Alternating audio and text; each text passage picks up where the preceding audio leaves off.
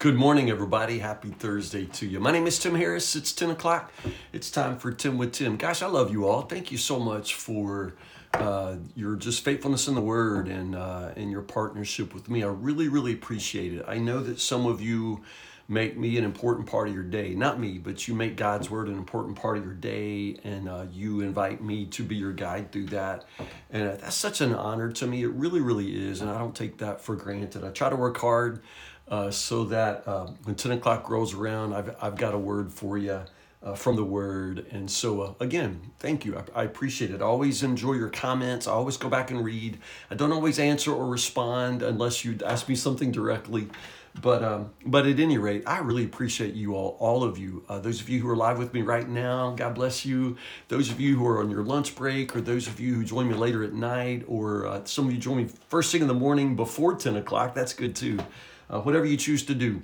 And all of you good folks who spend time in the Word of God, I apologize for King Manasseh in chapter 21. This is terrible. It's just so terrible. It's a great chapter, but gosh, King Manasseh is the most evil king in Judah's history. And in chapter 21 intends for you to draw that conclusion. Worse than Ahab, worse than anybody ever. So we're in 2 Kings chapter 21, verses 1 to 26, Manasseh, who of course is the king, the son of Hezekiah. Hezekiah was a good king. Hezekiah was good all the way around. But you notice, remember yesterday, we talked about kind of his sorry attitude where when the prophet Isaiah said, yeah, things are going to get bad later. And he said, well, at least then I'll be dead. And I made a comment yesterday about the fact that, yeah, but we're talking about your son and your grandson.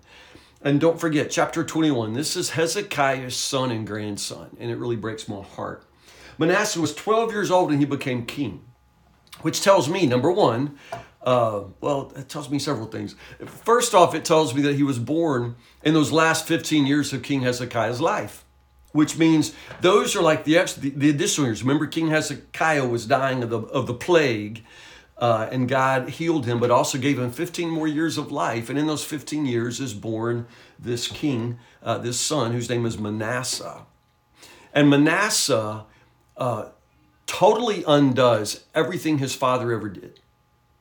Now, I'm not questioning God about giving him 15 years. I'm just saying that in a lot of ways, everybody been better off if Hezekiah had just died of the plague. You know what I mean? I kind of mean that. Well, I guess I do mean that. I mean, it sounds harsh, but if he'd have died, then maybe Manasseh would never have been born, and then maybe Judah would have never gone into this kind of apostasy, and maybe they'd never been exiled. I mean, all of this comes from Manasseh. Manasseh is the most evil king in Judah's history, and he is held responsible for the total failure of the Jerusalem establishment and the exile, into Babylon. And so all of that's from Manasseh. And again, born in those last 15 years of Hezekiah's life. So Hezekiah, while you were saying, well, at least I'll be dead. Yeah, you will.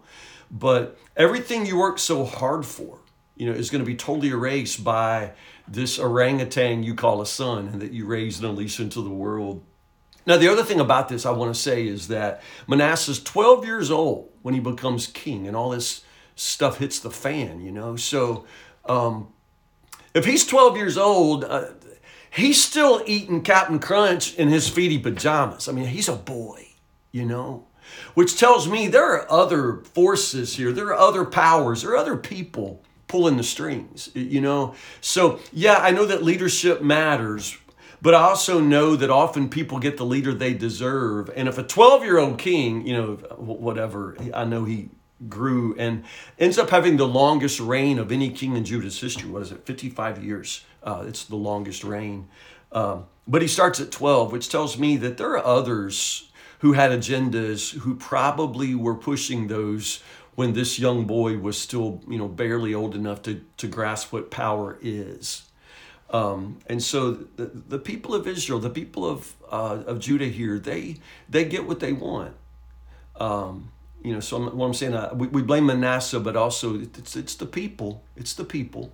Because a 12-year-old boy is hardly, capable of doing everything that's done here in this passage. But he became capable, make no mistake. He becomes worse than the pre-Israelite, Canaanites, like the people that were driven out because they were so wicked. Like now we can officially say Judah is worse. Manasseh sacrifices his own son to Molech, which is like what? He puts altars, pagan altars inside the temple, like one-stop shopping. You worship whatever God you want. And again, it's such an abomination. And in that, first commandment, thou shalt have no other gods before me, the Hebrew word there means before, but also like to obtrude, and it's this idea that you don't put them in my face, And this, Manasseh carves an Asherah pole. Remember, Asherah is the female goddess of fertility for the Canaanites. It's Baal's wife, basically, or we would say Baal's consort. The female goddess alongside the male god Baal. They were fertility pairing. Right? So it takes male and a female. So Manasseh sets up an Asherah pole right there in the temple of Yahweh, which suggests that he thought maybe Yahweh needed a wife. So in some ways, scholars interpret this as Manasseh's way of giving God a consort. God, he's got a wife now. In most cases, Asherah, this Canaanite fertility goddess, was worshipped through ritual prostitution. So it's not out of the question that ritual prostitution would become part of what was happening in the Jerusalem temple, which of course is a nightmare.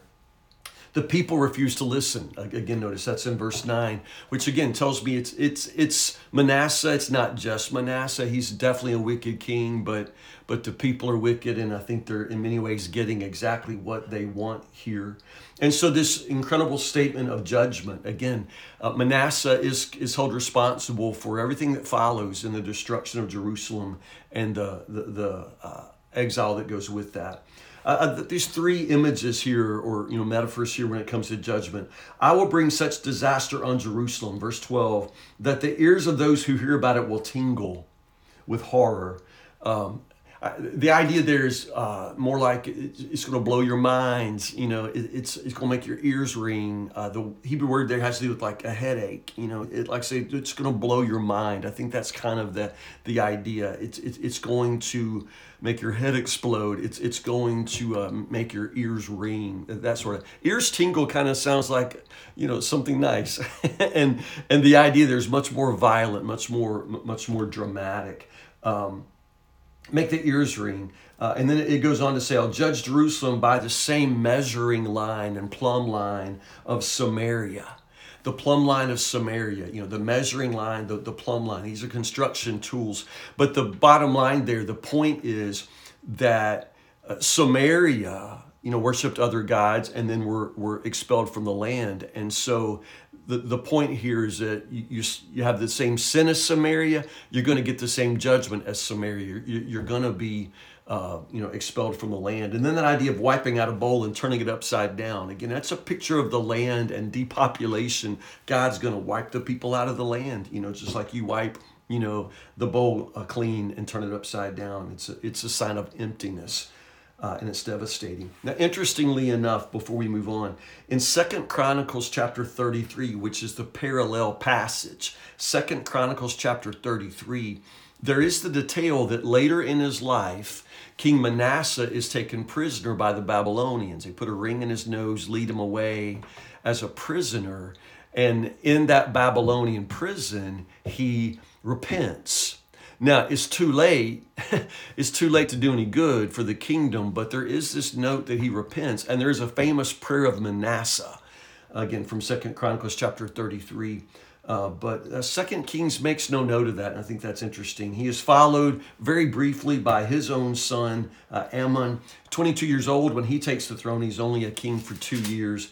He is assassinated, and then, of course, his son, Josiah, takes the throne. Josiah, again, it's amazing to me how just, rarely... You can have a king like Hezekiah who has this terrible son, who follows him. But then Ammon is as bad as his daddy. But then Josiah is born, and it's like, did they get the babies mixed up at the hospital? Josiah is this amazing young man. For me, it just underlines that importance of parenting. I mean, not to just boil it down to that, but But just this idea that all of Hezekiah's reforms, this revival, this amazing religious, climate that he creates is gone, in a generation. And I frequently say here at Woodburn as pastor that our church, all churches are literally always one generation away from extinction. If we don't manage to pass on our values, our faith to our children, it's all over. It's gone in a generation, and that's the importance.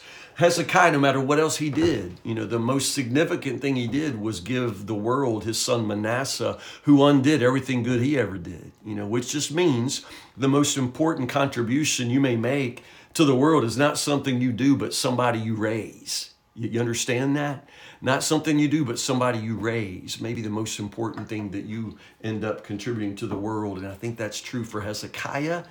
And it's definitely true for Manasseh and Ammon. Josiah is a wonderful king, and we'll get to him tomorrow in chapter 22. So tomorrow, 2 Kings chapter 22, verses 1 through 20. I love you guys. Have a good Thursday. Thanks for being in the Word with me, and I'll see you in the morning, Lord willing, 10 o'clock for 10 with Tim. Have a good day.